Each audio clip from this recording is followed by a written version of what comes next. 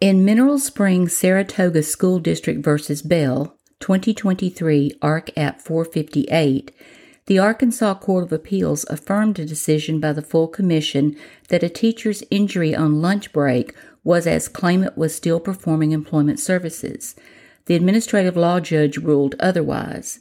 Judge Thayer explained, quote, "Here, Bell slipped and fell while on a break and while performing a personal task. Bell did not clock out during his break, and he testified that he was required to assist with student conflicts or other emergencies if needed while on his break, which had happened at least one time.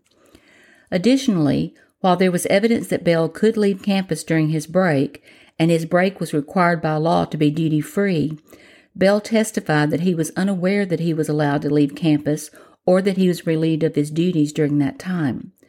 The state's witness could not contradict this testimony or prove that the district's policy was in compliance with the law at the time of the injury.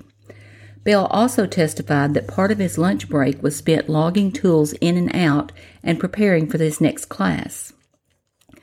As stated above, the ALJ in this case found that, under these facts, Bell failed to prove that he was performing employment services at the time of his injury.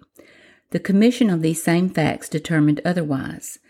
Given the facts of this case, it could easily be argued that either one of these decisions is supported by the evidence.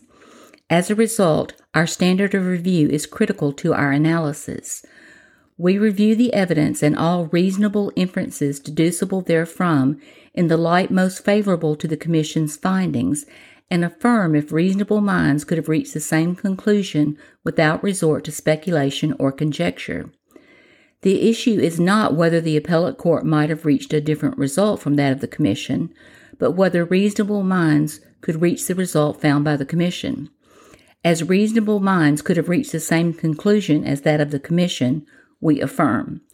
End of quote, end of decision.